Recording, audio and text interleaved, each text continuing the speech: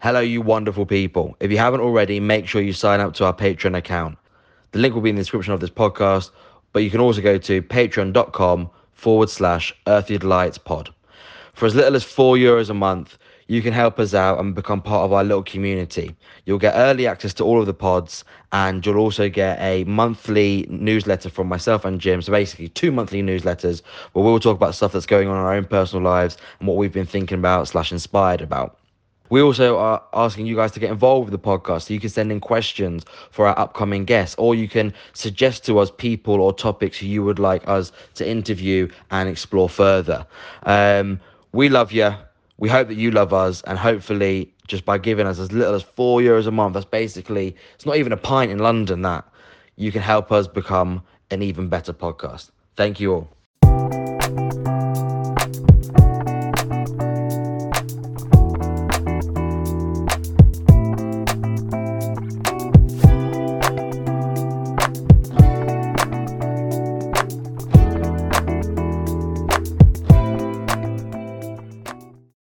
Ciao amici. This is our first Italian guest. Not our last, but our first Italian guest. And this week is Elisa Fazio. Elisa is a certified Ashtanga Vinyasa yoga teacher. She's a certified trauma-informed yoga teacher from the Trauma Conscious Yoga Institute in Austin, Texas. She also has certificates in applied polyvagal theory in regards to yoga, like embodiment strategies for trauma recovery.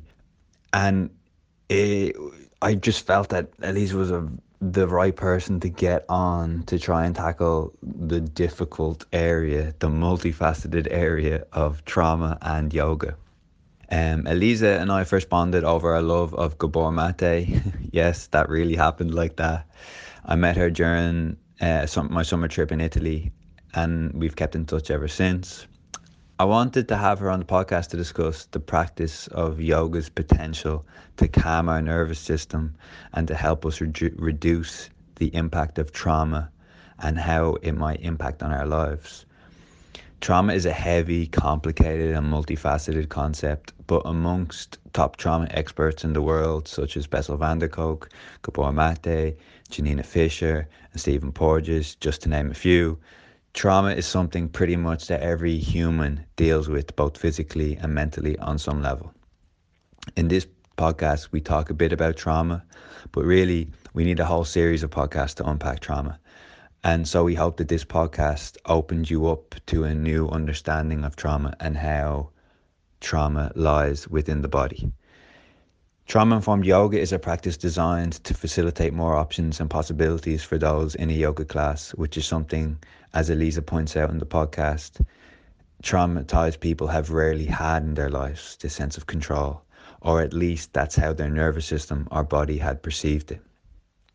This was one of the most challenging podcasts I've ever been a part of. I'm sure, same for Seb, because of its intricate nature, but I really enjoyed it and I hope you take something from it.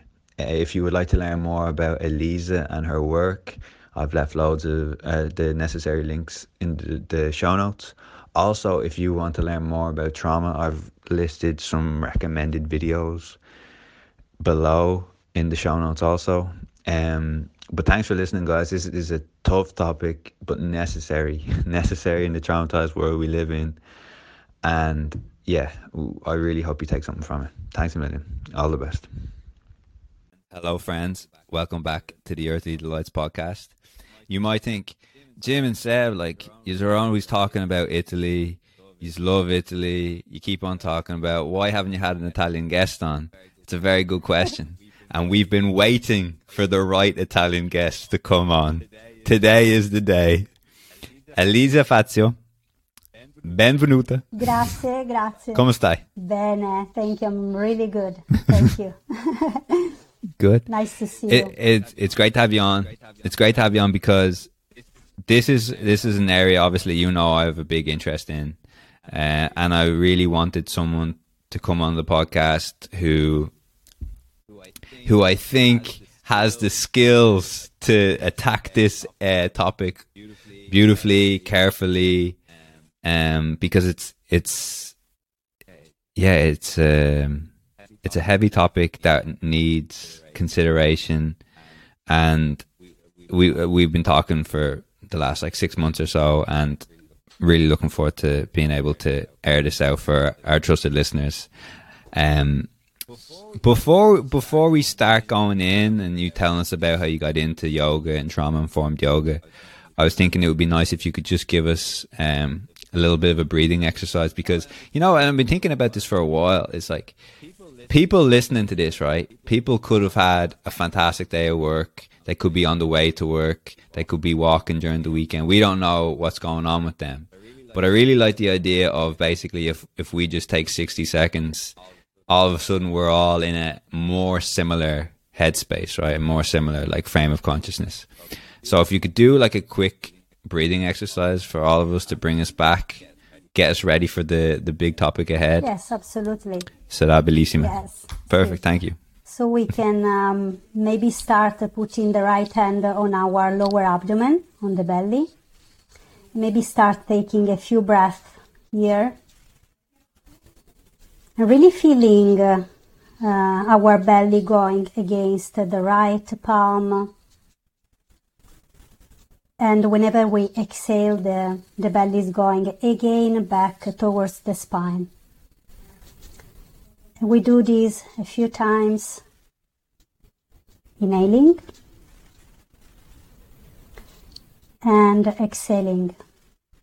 I really feel the movement of our right palm going towards the spine. And maybe if it's available for us, we may want to allow our exhalation to relax our shoulders. And maybe with each breath, maybe we can notice the feelings around the face, under the eyes. See if we can relax our jaw.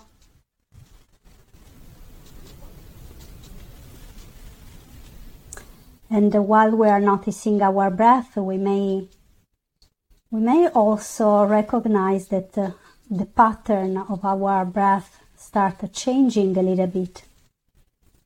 Maybe expanding, or maybe there is a swallow happening, or a sigh, or a yawn.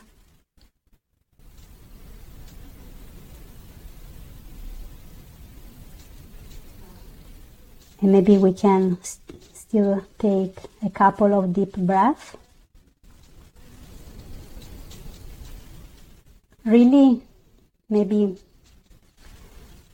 considering to lower down our exhalation and making that a little bit longer.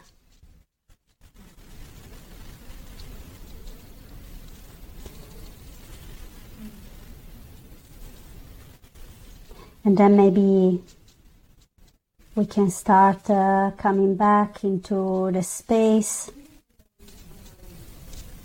And maybe we can look around in the room where we are, or if we are outside, we can just gaze around and reaching with our eyes a spot in the room and coming back.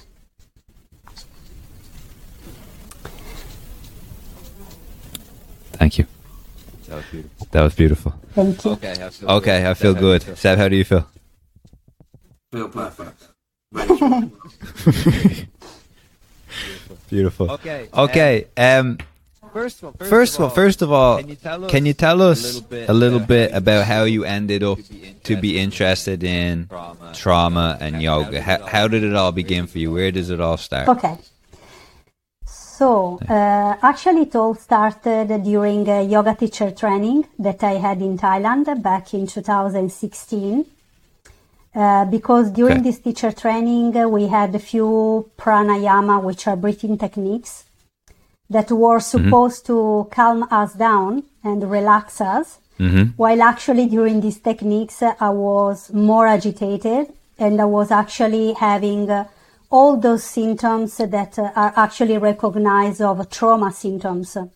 So I was shaking, I was sweating, I was experiencing a lot of discomfort in the body, and not only in the body, but in the mind too. So I was really feeling like in danger during a few breathing techniques. And I also want to mention that this is not what usually happens during breathing techniques in yoga. So most of the yoga breathing techniques are fine. But for some people, as that was for me, so this was my case, but probably not only me, some breathing techniques can actually activate some symptoms of trauma. So they create again a situation where the body is again re-traumatized. And we are going to discover this why during this interview.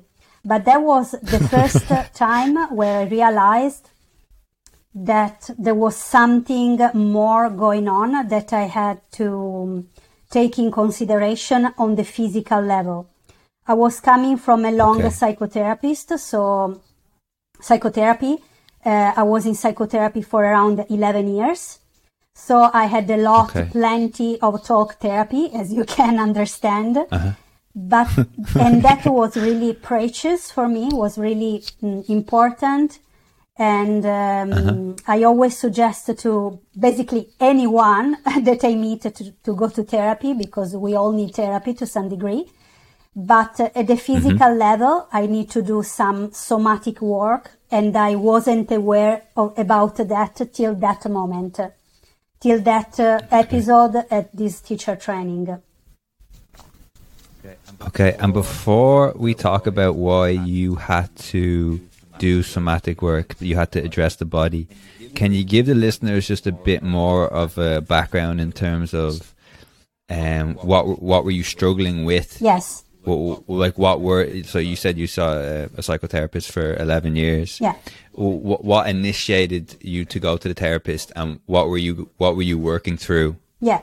So many years ago, so around the age of 19 years old, I was struggling with eating disorder. So my psychotherapy start there. Okay. And then after around 3 years of psychotherapy, I start feeling better. So my symptoms eventually start to improve. So I didn't have really the whole activation of eating disorder and bulimia and whatever there was at the time.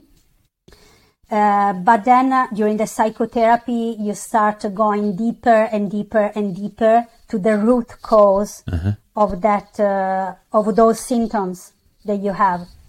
So I reach a point after maybe 8-9 years of psychotherapy where I went in a very dark hole of my life, and I was diagnosed with PTSD, which is post-traumatic stress disorder, and from there I start having panic attacks and other symptoms that are connected to PTSD.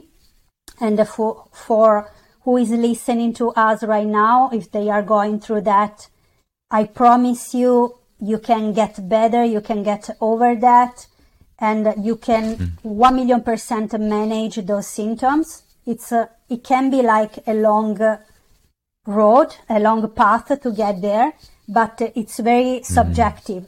It can go away in 1 year, 3 years, 2 months, 3 weeks, we never know. But the more knowledge you have about this topic, the more you know about your own body, and the more you have the opportunity of really using valuable, good tools to overcome all the symptoms and get better and eventually heal from PTSD or panic attacks or anxiety even. Anxiety is another big topic, and most of us suffer of anxiety to a certain degree. And it's really more complicated than what it looks like, because anxiety is not just like, oh, I'm a little bit worried about something. Anxiety is just a roller coaster of different feelings that can change day after day and can be like physically experiencing like a constant shaking a little bit, or maybe feeling our heart rate increasing out of the blue for no reason during the day, or maybe having a very sound breath, I don't know how to say, very noisy breath, or that can be maybe scanning with our eyes, detecting with our eyes wherever we are. Like, let's say we are in a new environment. Of course, we look around to understand, people that are around us, but for an anxious person, this might become, where is the threat? Where is the possible danger? So there is a different way the anxious person or the traumatized person move their eyes in the environment where they are, because they are looking, they have a bigger part of the brain that is called amygdala, which is responsible of detecting possible danger in the environment. And they are just trying to understand if the place they are in, it's safe enough. So there are many, many different ways to understand after this knowledge that we can get if the person in front of us is going through an acute state of trauma in that moment. Having said that, 99% of people have trauma in their body. So Elisa, I'm glad you mentioned that, because you said that you were diagnosed with PTSD, and there may be some people who really resonate and say, yeah, something similar happened to me. But there also could be people listening saying, PTSD, I thought, people, maybe they come home from war, they get diagnosed with PTSD, or there's this huge violent act in someone's childhood. Yeah. Then that's definitely traumatizing. Can you enlighten us regarding trauma in your definition, your understanding, and how our body basically can pick up trauma? Before that, Lisa, I'm just adding a piece. When I've been diagnosed with PTSD, I was not a veteran, so I was not coming back from a war or something like terrible, major. I was actually working in a call center, so I was a customer service inbound, and I was doing a kind of job where, and the people who are listening to us, they may know the feeling, I was repeating all day, every day, the same thing over and over again. And probably that job in that time of my life triggered a sense of not having choice within me, which is the main point of those who experience trauma. So the first definition of trauma is the lack of choices that people experience during a certain event. So in that episode of my life, in this call center, I had that experience, probably combined with other situations that I was experiencing in my life. And this altogether creates a diagnosis of PTSD. So I had a very regular job. I was not, like a visible crazy person, or, I was like you can see me now, So because we often connect this to drug addicts or, alcoholics or, people who are really fuck up with their life. People who might be screaming. But exactly. But no, this can happen to anyone. And about the definition of trauma, I'm actually borrowing a definition from Bessel van der Kolk, who said trauma is fundamentally an interruption of our ability to stay in the here and now. And I'm adding to this sentence, to be in the here and now and feeling safe. Because maybe I can experience be in the here and now, but I'm not feeling safe enough to explore that state of feeling present. So it's very... Elisa, question. Maybe there's people listening and they say, Yeah, I find it hard to stay in the present moment. But I definitely wouldn't say I'm traumatized. Okay. Would you consider that perhaps people who don't even know it are somewhat traumatized in that, like, on a deeper level their body is we talk about the nervous system and fight or flight, but would you say that the body is finding it difficult to stay in the present moment as a result of, like you said, not having a choice maybe in a particular period of your life?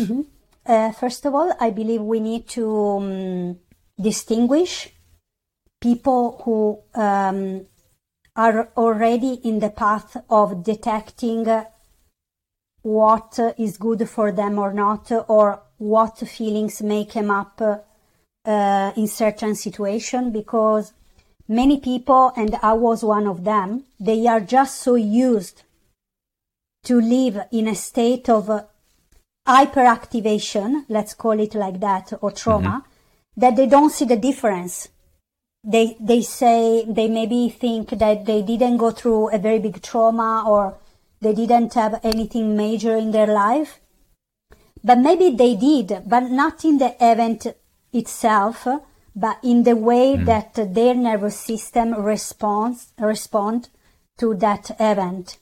So just to understand what trauma is, we need to speak a little bit about what kind of trauma, what type of trauma we can find.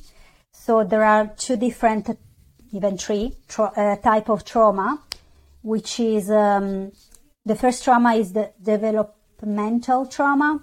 So it's the one that creates during childhood. And just to give some example, is the kind of trauma where maybe we grow up in an environment which is really violent, or maybe our caretakers have some kind of addiction, or we feel just neglect, or maybe we have parents which are divorced, and maybe we don't really understand where we need to locate ourselves in the sense of getting a feeling of family, or maybe we feel abused. This can be physically, or can be just mentally. But I'm using the word just because I don't know which word is appropriate in English. But actually psychological abuse can be even worse in a sense than just physical abuse, you know. And there can be so many things that can create a trauma. But what we need to understand is that trauma is basically, in short, an event that is taking place in our life too fast and too much. So it's something that we don't really have time to digest, to understand what's happening. We don't have time to realize how to face the problem, process. Exactly, that's the word. And there is also another kind of trauma, which is something that we usually connect to when we speak about trauma, and is the big event, like a war or a tsunami or a fire or something like this. So these are the big incidents that we can came across, maybe, I hope never in our life. But that's the most common type of trauma. Having said that, the developmental trauma is more difficult to work with compared to the second trauma. Okay. Because when we have trauma during childhood we have different neural pathways that start to form. And they are responsible of the way our brain is actually communicating to our body, and what our brain is telling about different situations, about if something is safe or something is not safe. Let's say, for example, I grow up in a family where I'm really used to violence. Maybe I'm just taking an example. Maybe my father is beating up my mom, or something else is happening, or they are drinking a lot. I become so used to that environment because that will become my kind of nervous system adaptation to survive. That this will become also part of my neural pathways. So the way my brain function, I will see the situation like a normal situation, or maybe I understand in my mind, especially in adulthood, that that's not normal, but within me, profoundly, I will still take that like my kind of comfort zone, like something that, yes, can happen and it's fine, it's family. So that's also why it can happen that many women, or men, I don't know, many women end up with very violent men, or they get really abused in relationship, because they think at the deeper level that's normal.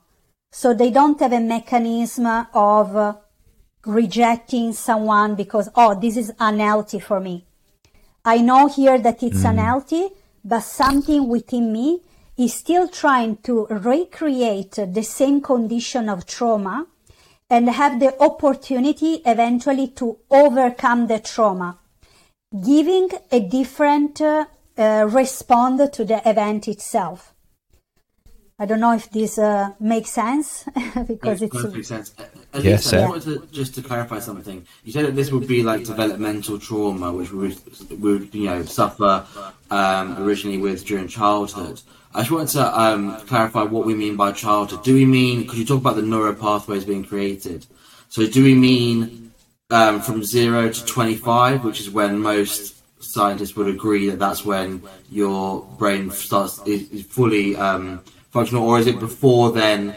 Is there like a cutoff there? Is it like when you're from 0 to 13 years old, or 0 to 15 or 18? Do you have like an age range so that people might hear you and go, oh, well, I was fine during childhood, in their mind thinking like, oh, 0 to 10, nothing ever happened to me. But then this really horrible episode happened when I was like 17, but that's not developmental because I'm no longer a child when I'm 17. Whereas maybe scientifically speaking, that might still be classed as developmental trauma. Sì. The first 8 months are the most important.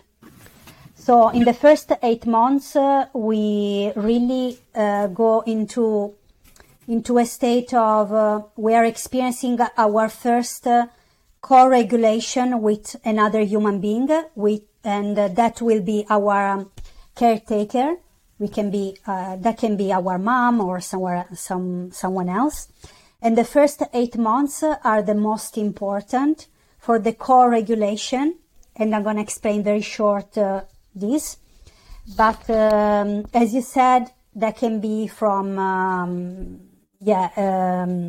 0 to maybe 12, 13 years old, or 0, 8 years old.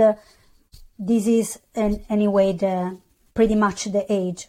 But there is this important phase of our life from 0 to 8, where we experience this co-regulation with our caretaker, as I said.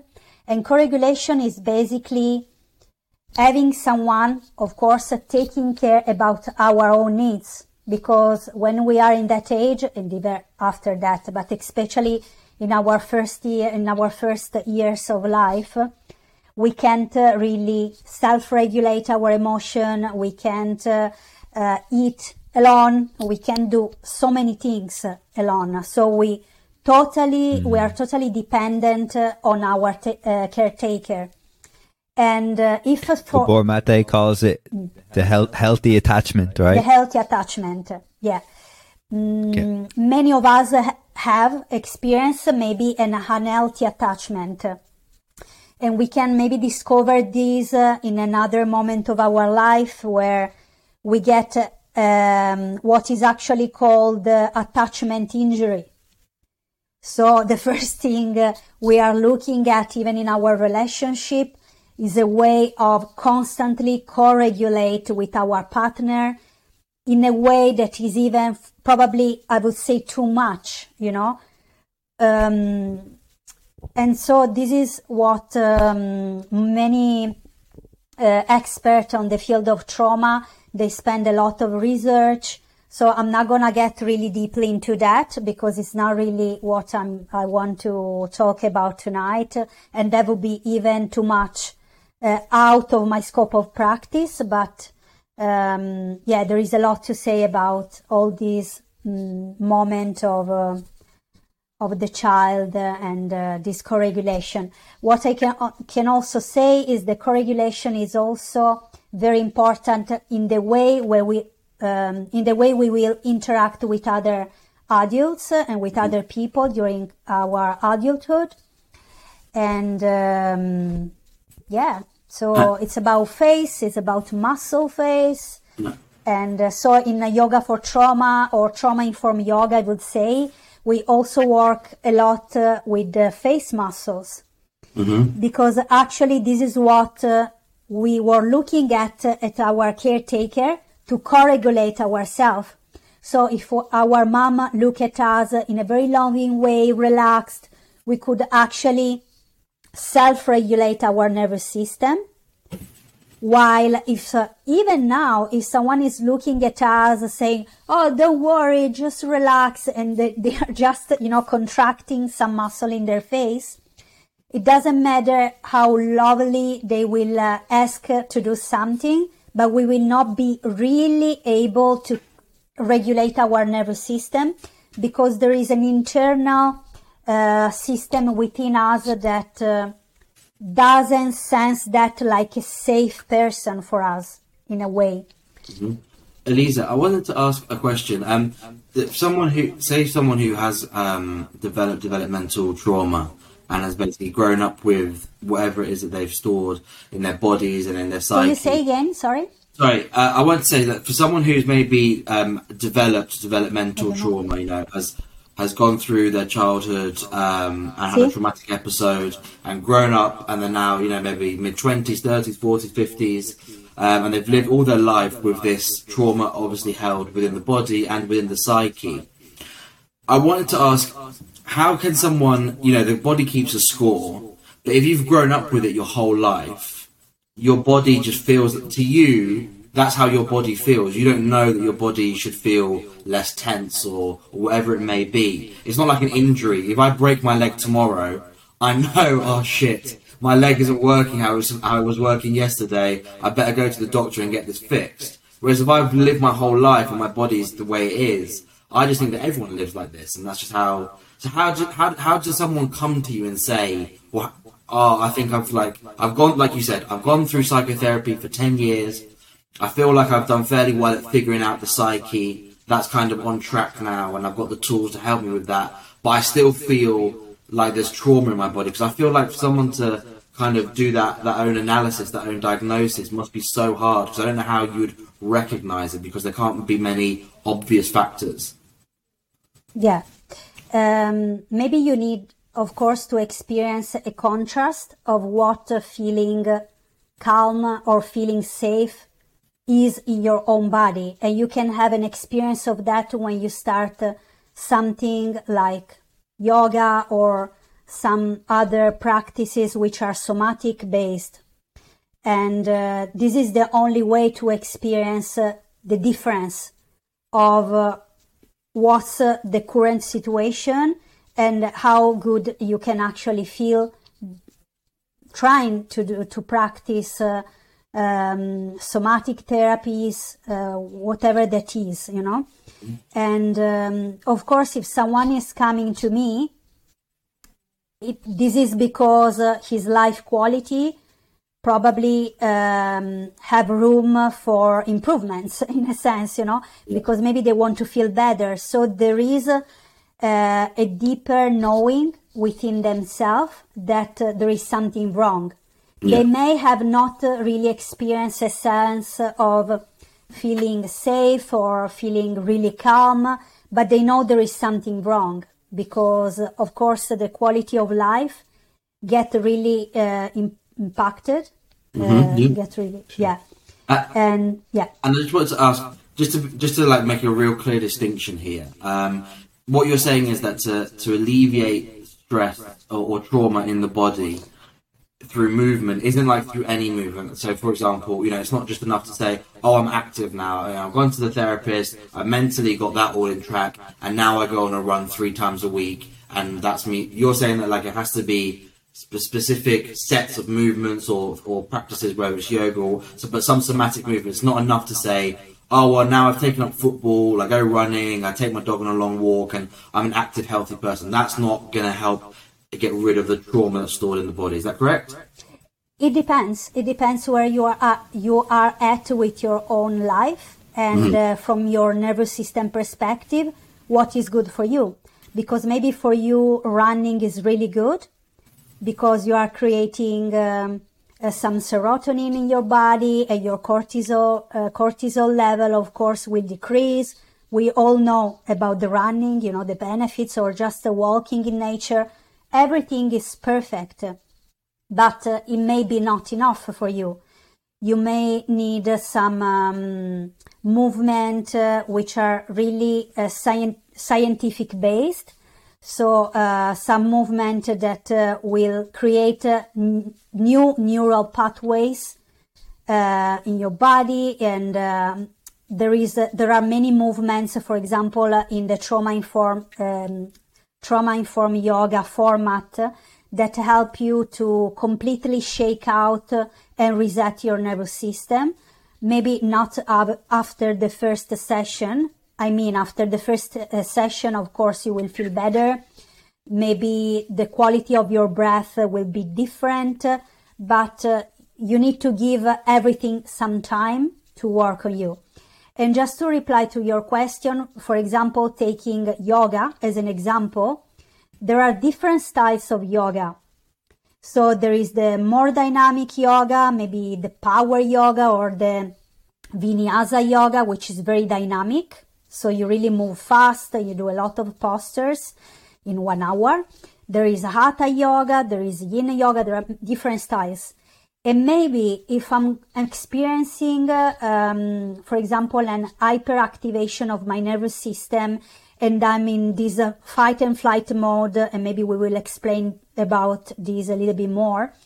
And, I'm completely stressed out, and going to a yoga class, which is dynamic, where I have my teacher that maybe speak loud to me, where I have to hold the postures for maybe a few breaths, where maybe my body just need to completely release, and just calm down and do something completely different, can actually re-traumatize the body even more. But I might not even realize that. Or I may kind of blame myself, saying, "Oh, everybody is coming out from this class really relaxed, except me. Maybe I wasn't good enough for this class. I wasn't good enough for yoga." So many people come to me and say, "Sorry, but I can't concentrate enough, so I can't do yoga." Or, "Oh, I'm too stressed for yoga tonight." Or that's why you're doing yoga, You don't need to, you shouldn't feel that calm to go to have a reason to practice yoga. You go there because you feel stressed out, completely overwhelmed. And yoga, the right kind of yoga, should be able to help you in a sense. So if I'm in a really active state, very dynamic class may be not good for me. I may need something more relaxing. But even in that kind of relaxing yoga, I need to have a teacher, which there is plenty of teacher that are really good with teaching classes in a very appropriate way. But I need to have a teacher that can really lead me during the class. And if I'm not feeling comfortable or about staying in a posture for a few minutes, can help me with that and give me option. And this is what trauma-informed yoga is about. Trauma-informed yoga would never put you in a situation where you have to stay in a posture for 3 minutes. or you have to breathe in that way, or you have to close your eyes. So there is a non-directive way we speak during the yoga class. It's all about options. You may feel to close your eyes because this is available for you tonight. You may want to keep your eyes open during the meditation. You may want to reach your arm through the sky, or maybe you feel that your arm need another movement outwards. Or maybe you want to explore to stay with your arm in this direction and maybe stay there for a few breaths, but feel free to come out anytime from this posture and maybe take a few breaths and moving your body differently. So everything is about different options in a way where it still makes sense. So there is no people running in the room because they feel to do so. It makes sense, but every posture have different possibilities. And this is beautiful because people who experience trauma in general, they had no choice. So the trauma get stored in their body because they didn't have any choice in the situation, at least at the level of their nervous system. And whenever you want, we will talk about this too, and so Elisa, I just think this would be a nice movement into talking a bit more about trauma-informed yoga. For people who are like frustrated and going, oh, James, like here's another definition of trauma, or here's another, it's so complex, it's so multifaceted. If you're interested in learning more about this, we talk about people at the end of the show who you'd recommend, as well as reaching out to you. But I remember we were talking yesterday and you said one of the other definitions of trauma is a disconnection from the body, and how that yoga is very effective in reconnecting you with the body. And it actually linked well with Seb's question. People who say like, how can someone who's 40 who's had trauma in their body know that because as you said, if you've never felt truly relaxed and calm in the present moment, and not under threat and not in a fight or flight situation, then you might not know. You might just think that's normal and take it for granted. So I guess it would be nice for you to talk about how we can reach a point where we acknowledge that being in a fight or flight all the time isn't healthy, and how the traumatized body or the traumatized nervous system can't delineate between an actual threat or a threat that isn't so dangerous, like you're just in the kitchen and someone walks in and you think they're looking at you funny and they're judging you, and then you start thinking, oh my god. But I guess this is a way for me to ask, how does the trauma-informed yoga bring us back into our body, bring us back into realizing that there's a deeper, calm, relaxing state that we can reach, and that the nervous system that was almost like hyperactive for much of our lives, we can have a bit more control over it. You were talking about control. Yeah. Can you expand on this, please? First of all, Thank just you. a way to understand if we are experiencing some form of trauma in our body. We hate people. This is the quicker answer that I can give. Usually people who hate other people, they are experiencing trauma in their body. And this sounds very simple in a sense, but when you kind of hate people, it's actually because you are in a sense of, you're experiencing fear in your body, and there is a deeper reason. It's not because you are a bad person, but there is something within you that is detecting a possible danger from the outside. And maybe you experience daily life, like it's really a burden every day, and you can't sleep well, or maybe you are shaking a little bit, or again, as I said, maybe your breath become very short. Usually for very stressed people, the breath during the inhalation and exhalation will be like less than 3 seconds long.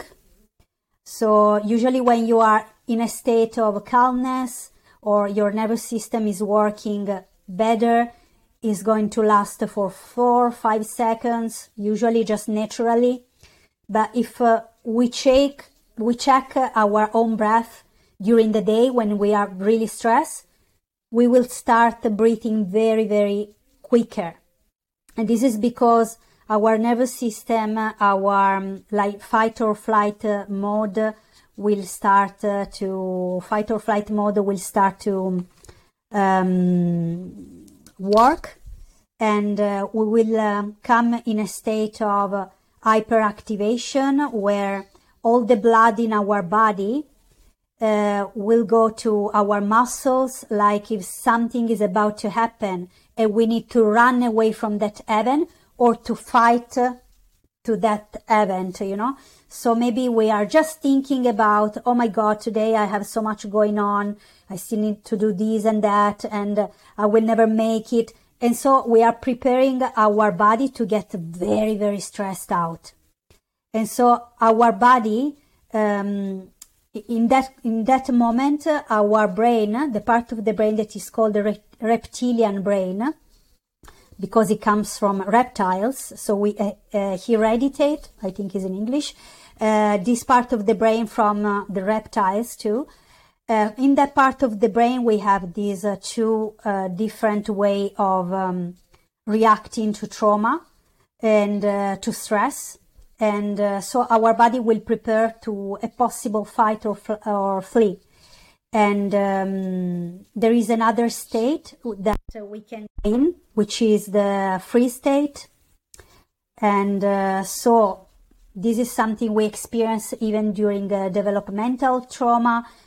So that can be even a situation where we see our parents or someone else fighting each other. We don't really know how to do. We can't escape. We can't fight.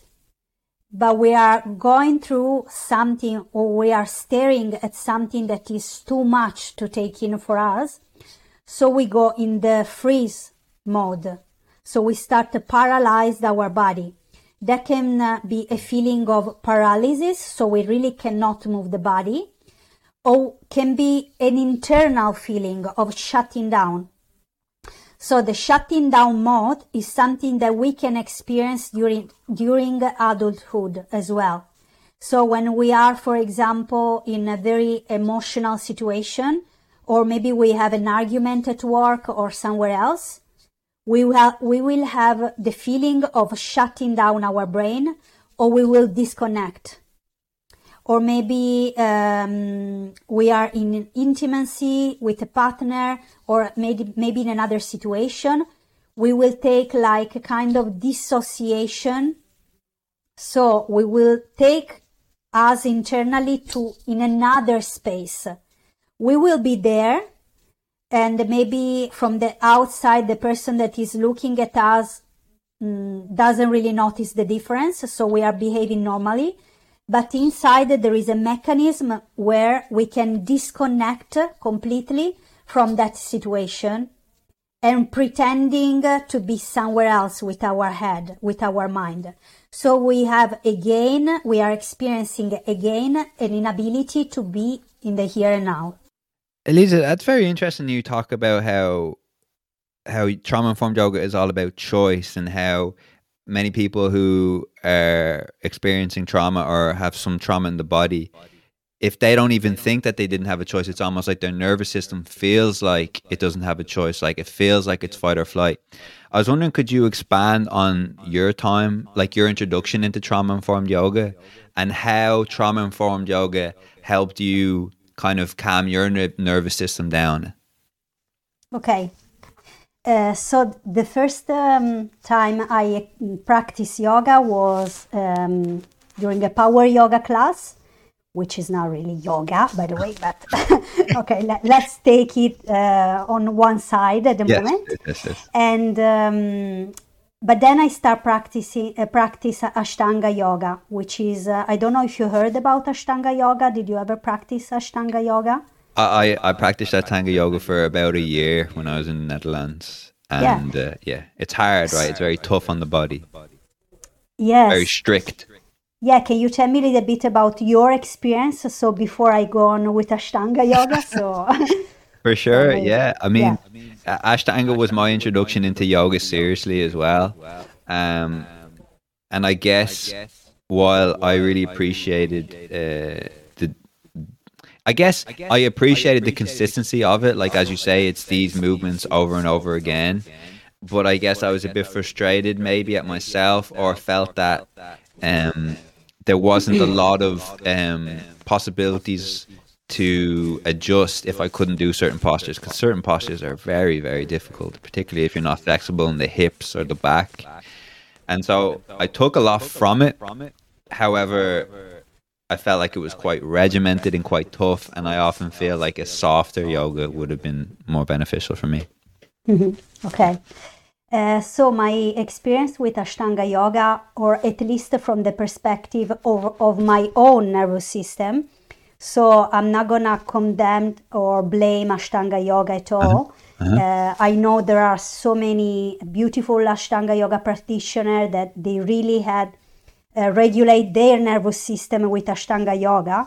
But in my case, and in many other people's stories, Ashtanga yoga is a very demanding practice, and it requires, as you said, a lot of discipline and a lot of stamina, and it can be very hard, not only on the body, but on the mind as well. Okay. First of all, during Ashtanga yoga, it's a very dynamic style of yoga. So it's you have many postures that you need to kind of perform in 1 hour or 1 hour and a half.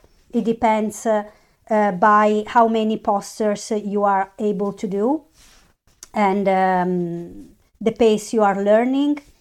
And you have a teacher that will offer you adjustment during your practice.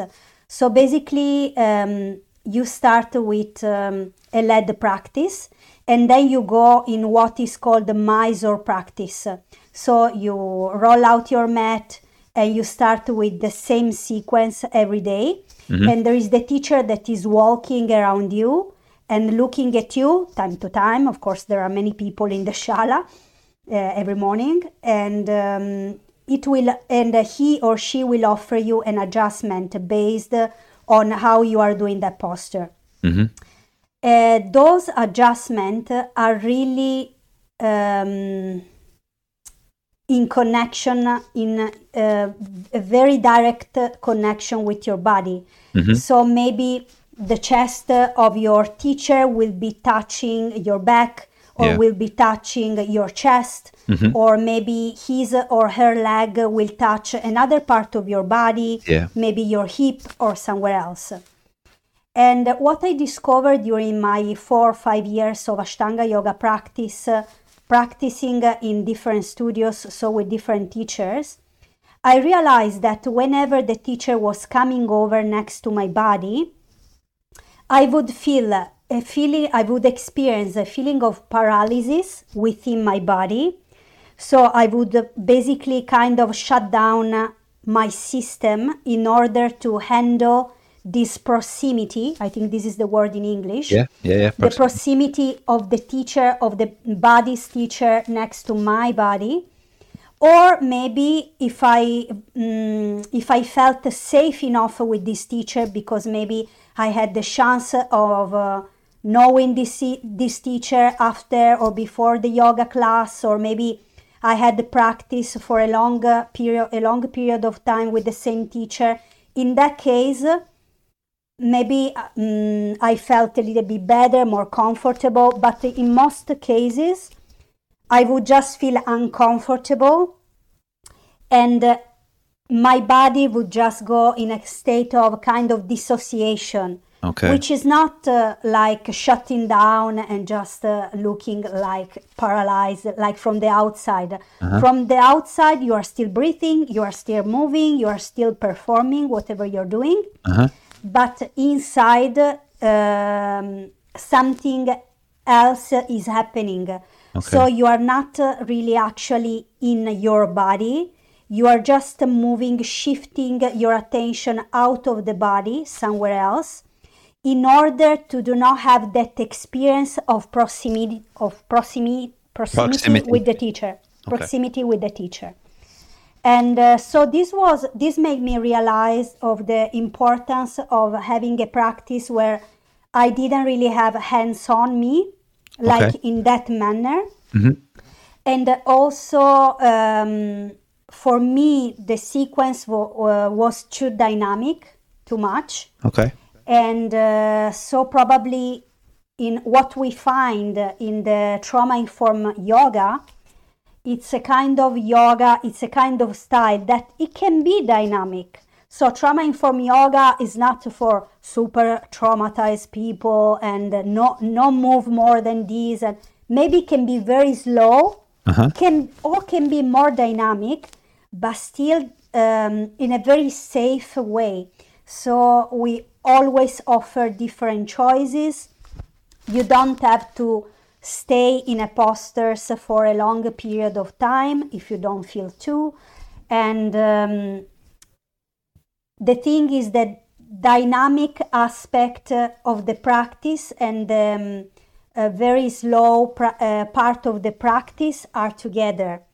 While in Ashtanga yoga, yes, you have sitting postures and standing postures, but in the sitting postures you will have to stay maybe for 5 breaths or sometimes for 10 breaths.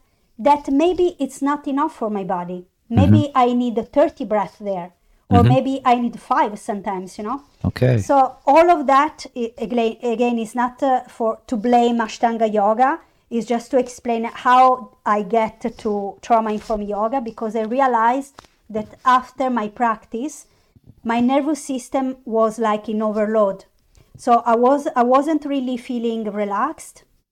Plus, in Vinyasa yoga, usually we use the Ujjayi breath, which is a breath that is very warming and creates some heat in the body.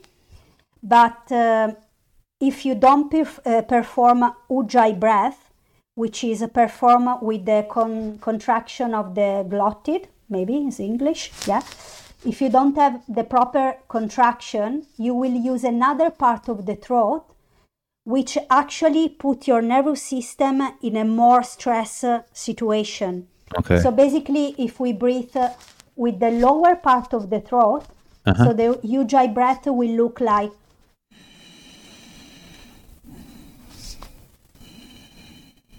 Can you hear the sound? They remind like the ocean breath, the ocean sound. They call it the ocean breath. But if you breathe with the higher part, so like this, it's a kind of slight different sound, and this higher part of the throat is responsible of basically going into flight or fight mode again. So you feel very stressed during your practice. So I don't know if this really makes sense, but this was the main reason why I moved to another style. And I tried with Hatha yoga, Yin yoga, but they were too slow for me, and too slow often, especially when you are not guided by a teacher, can become again another version of trauma. So can be traumatic again for someone that need another way of nourish his nervous system. So we can go to collapse basically during the very slow practices. And so for people who are thinking, does that mean that in a trauma-informed yoga class, you say we have options, and you say if someone wants to stay in a particular posture for 30 seconds or 30 breaths rather than 5 breaths, does that mean that a trauma-informed yoga class, it looks like someone will be doing one pose and then another person will be doing another pose? They don't have to follow like a strict routine? Yeah, they don't have to follow any strict routine. They always have to check with their own body. Of course, there is a structure, so I give a class with different postures and breathing techniques, but they will always have the choice to maybe rest in another postures for a while and maybe join us back in another moment. Okay. Or maybe just stay on the mat during which looks weird, because if you go to a standard yoga class, you are expected to move your body, because otherwise people will look at you and say, what are you doing, Even the teacher, if you want, in a sense, While during this practice, these classes, you always have the choice to do whatever your body is asking for. If that's more nourishing for your body, for your system, if that's what resonates with you. So maybe one day warrior pose can be the right posture for you. Maybe another day you will need to be more time in baby pose, in child pose, or as we call it, the wisdom pose as well.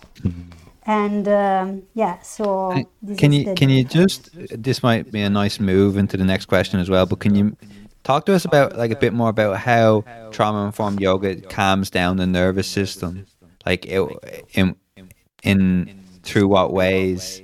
You said that with Ashtanga yoga, you didn't feel relaxed after. You still felt like your nervous system was kind of fight or flight. Can you talk through ways in which the trauma-informed yoga can kind of calm the body down on a somatic level? Yeah. So in trauma-informed yoga, it's a somatic practice, of course. But trauma-informed yoga has his main focus on the way we teach to other. Okay. So the tone of voice, the offering different choices, the language that we use. So for example, accordingly with the population to which I'm offering the yoga class, I will use maybe certain words or a type of language, and that will look maybe slightly different from the one that I'm using with another population.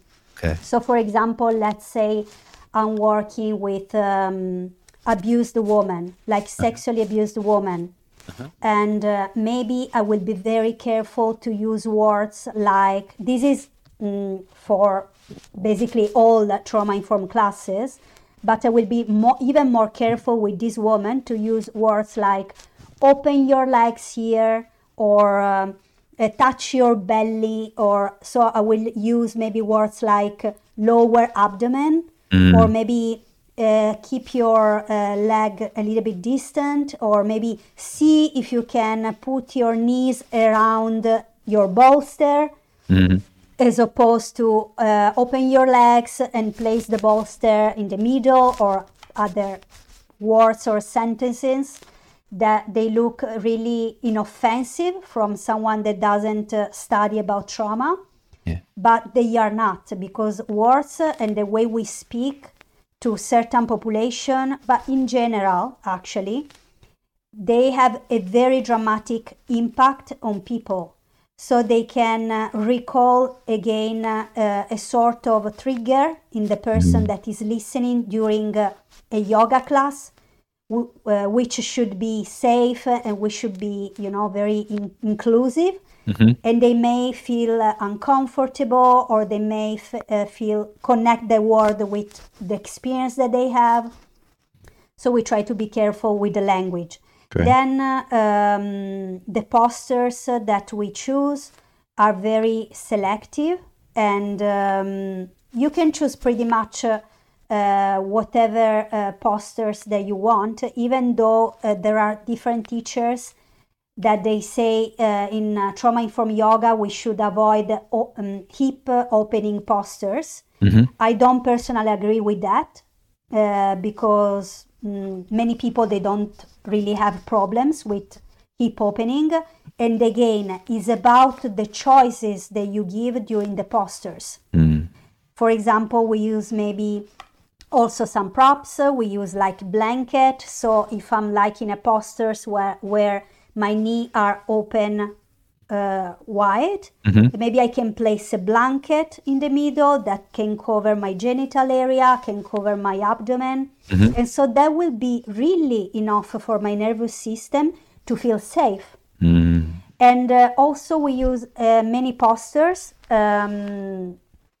taking in consideration all the study on the vagus nerve, which is the longest nerve of our body that connected the brain to the body.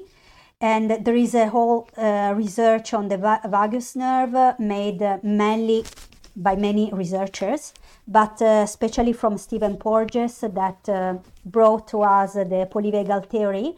And so there are different ways of regulating our nervous system based on the way of tonify, making tonificare. Tonify our nervous system. And this way can be bowing down, so forward postures, or maybe breathing in a certain way, so stimulating the throat in a certain way. Or maybe we have in yoga also the drishti, so the gaze movement, so that will be made in a certain way that could be beneficial to regulate these and to tonify this vagus nerve. Or other way of regulating the vagus nerve is by drinking cold water, gargling, maybe gargling for 1-2 minutes with cold water, singing, chanting mantras, or again breathing, so using the vibration in the throat, or I'm just thinking other way, but there are many different ways of regulating this nerve, and it's quite amazing how fast it works. So in trauma-informed yoga, we combine all the knowledge and really the richness of this polyvagal theory with the beauty of choosing an appropriate language for people that have been traumatized, which we all are traumatized, as I said previously. So it's a very inclusive class, so it's really suitable to anyone. You just need to experience what I'm saying, because now it's a lot of theory, but in practice you can just use and choose to practice trauma-informed yoga for the rest of your life and be a real yogi. So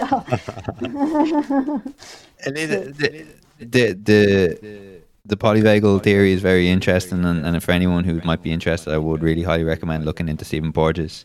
But I would, I guess, just to clarify on this question about the importance of calming the body down, and to like touch again just on Seb's question previously. Many people, like thankfully, talking therapy is a lot more common now, and a lot of people are going to counselors, psychotherapists, and like yourself, psychoanalysts. For people who are undergoing that process or are interested in going that process, and they feel like, there is a little bit of trauma in me here, why would you say the therapy is not enough? Why would you encourage them to also address the trauma through the body? Okay. We probably said before that talking therapy is a top-down approach. Okay. So it goes from the brain, from this area, and all what we can process at this level, send signals and send information to our body. But if the trauma is stored in the body, because the body keeps the score, as for the book of Bess and van der Kolk, the trauma is still in my tissue. So there is someone that said the issues are in the tissues, and it's quite interesting, So maybe I can talk with my therapist, which is really a good thing to do, and I highly recommend anyone to try psychotherapy, because it really helps us to create a new narrative and see things in a different perspective. And but from the body perspective, if the trauma is still in the tissue, in the muscle, is still there. So it's not about talking about the topic that my muscle will release the trauma and that energy form, So it will need to shake it out, or my body needs to have an experience that can completely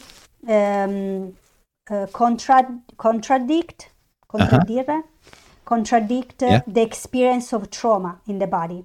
So during the trauma-informed yoga class, or maybe during also another style of yoga for other people, so that can be a different experience for someone else, Not everybody need to practice a trauma-informed yoga to heal.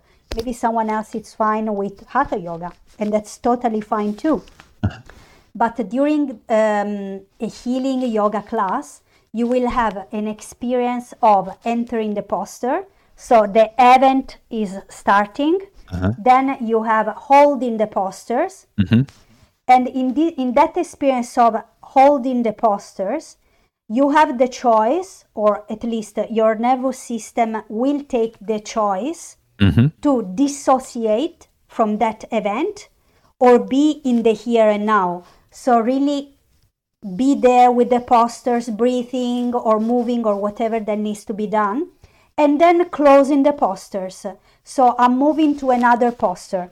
So in that experience of beginning, holding, and then closing, there is actually the resolution that we want to find in the trauma.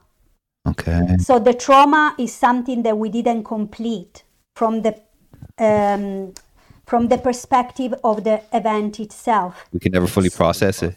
Exactly. So the yoga gave us this experience of processing something and bring that to an end. So it's completed, is in the past, and we can move on. And this is what we want to do with therapy. We talk with our therapist, and what we are really aiming at is closing that event that caused us stress or trauma and move on with our life.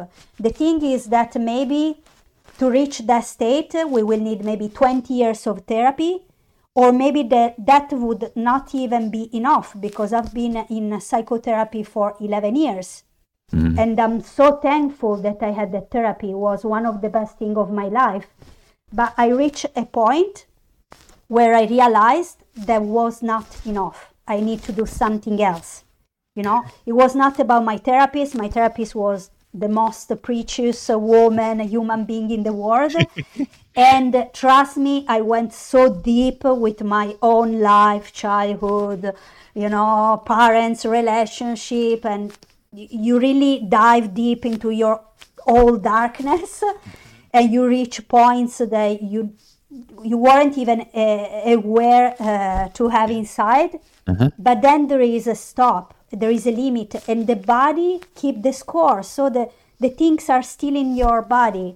And yoga for this is just amazing, to release all this stuff and really move forward with your life. Do you think that's why many people, when they come out of the yoga studios, they don't really have grudges? It's really hard to walk out of a yoga session and go, "Oh, I'm still angry at that thing." Yes, exactly. See, I'm so angry, but I'm grateful. I'm so thankful for this yoga. This has been great. Before we close up, is there anything that I haven't really asked you, or that you think, oh no, this is important to say just before we finish? God. Maybe it would be nice for you to reaffirm for people listening with maybe with a PTSD diagnosis, or people struggling with an eating disorder, or like in a similar position to yourself, or someone with a loved one in a similar position to yourself, maybe to reaffirm that there are ways out there in which we can kind of process the trauma and reach like a more healing place. Yeah, there are ways to come out of that. And of course, a psychotherapist. Psychotherapy in general, you really need a psychotherapy if you are going through this. So it's in my belief that only exclusively somatic therapy could not really be enough. So please refer to a real licensed, I think is the word, psychotherapy. And then, yes, somatic therapy, that will be a great experience for you, but be aware of this format, because often people who suffer of panic attacks or PTSD or anxiety even, they go to a random yoga class and they don't actually find the support that they are looking for. And they believe that in order to do yoga, they need to feel calm or they need to get over this state of anxiety, of panic attacks, which is not true. So the trauma-informed yoga really give you the tools and the opportunity to have a real experience of yoga while you are really working on building up that self-compassion that help you through the healing process. This is a very, very important point. Something that really taught me, the trauma-informed yoga really taught me, it's self-compassion.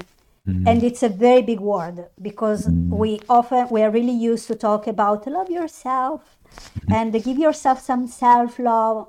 What is this self-love, What is this compassion about, I hate myself, And maybe having the opportunity of understanding that what you are going through, it's all about your nervous system right now in your life. There is nothing wrong with you. It's not your fault. There is really a physiological response to all the experience you are going through right now.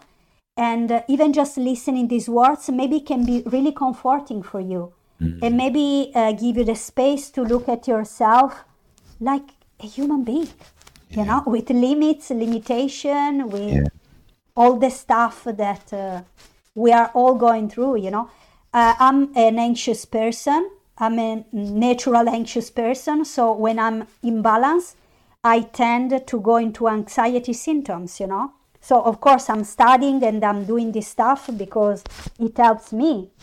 So I do other things to look after my mental health, which I believe this is another of your maybe chosen question. And mental health means, first of all, I'm saying something that may sound very silly, drinking a lot of water. Yeah. So when you are going through tough time, even a breakup, and I know this very well, as all of you looking at this, watching this interview, drinking a lot of water will change your days. Going for walks and eating properly, healthy food, nourishing food. So these, all these are the foundation of any healing process. Drinking enough water, eating properly, healthy food, going for walks. This is the basic. Then I personally, in time of distress, I would personally listen few seminars online that maybe can help me out. If you are going through a breakup, I also suggest you to look out for Alan Robarge. You will find it on YouTube. He's an amazing psychotherapist based in Austin, probably. I don't want to say something wrong. He's really amazing. I was listening to him like mostly every day, like a few years back during a breakup, and that really helped me. And other things I'm doing with my mental health, like in my everyday life, beside eating properly as much as I can and drinking enough water, is somatic practices, and so practicing yoga. And if you follow me on my Instagram page, which is Elisa Yoga 108, you will see that maybe I'm posting a very fancy yoga poster where I'm doing, I don't know, headstand or something really difficult to do. But actually, my personal yoga practice would be very simple. Some days is just about breathing or being in child pose, or maybe doing something very modified with different variations. So it looks different day by day. And other things I would do is reading, because reading is not just good for the body and for the mind to calm down our nervous system, of course, accordingly with the content we're reading, but also because of the movement of the eyes, because of the reading. That movement of the eyes will tonify our vagus nerve, will help our nervous system to calm down again. That's why we feel relaxed reading. And also very often we can get in touch with a state of mindfulness. You know, you are connecting with the book in front of you. You can smell, the perfume of the paper, and you can touch. There is the sound of, going through the different pages. So different elements that help. Yeah. This is amazing. These are many good tips. I guess before we close, I just wanted to double down on what you said in the essence of our hero Gabor Mate. He talks about how very often when we are frustrated with ourselves or think there's something wrong with us and these are our flaws, actually these are these are adaptations that we had to do as a result of difficult scenarios during our development. And I think Absolutely. that reframing is very important, isn't it? To just say, hey, there's nothing wrong with you. There's just, you are in this, you are as you are right now because of you had to adapt, and you have the possibility to adapt further, to calm the nervous system down and become a more kind of intentional person, Yes. And there is another point that I really want to share, because I found that as an as a eating disorder survivor, I find this really, really interesting. That I believe that was Stephen Porges that mentioned about this, about the ingestion of food in case of bulimia or obesity.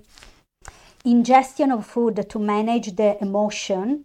And when people are experiencing a lot of guilt about this ingestion, because they believe, I can refrain from doing this.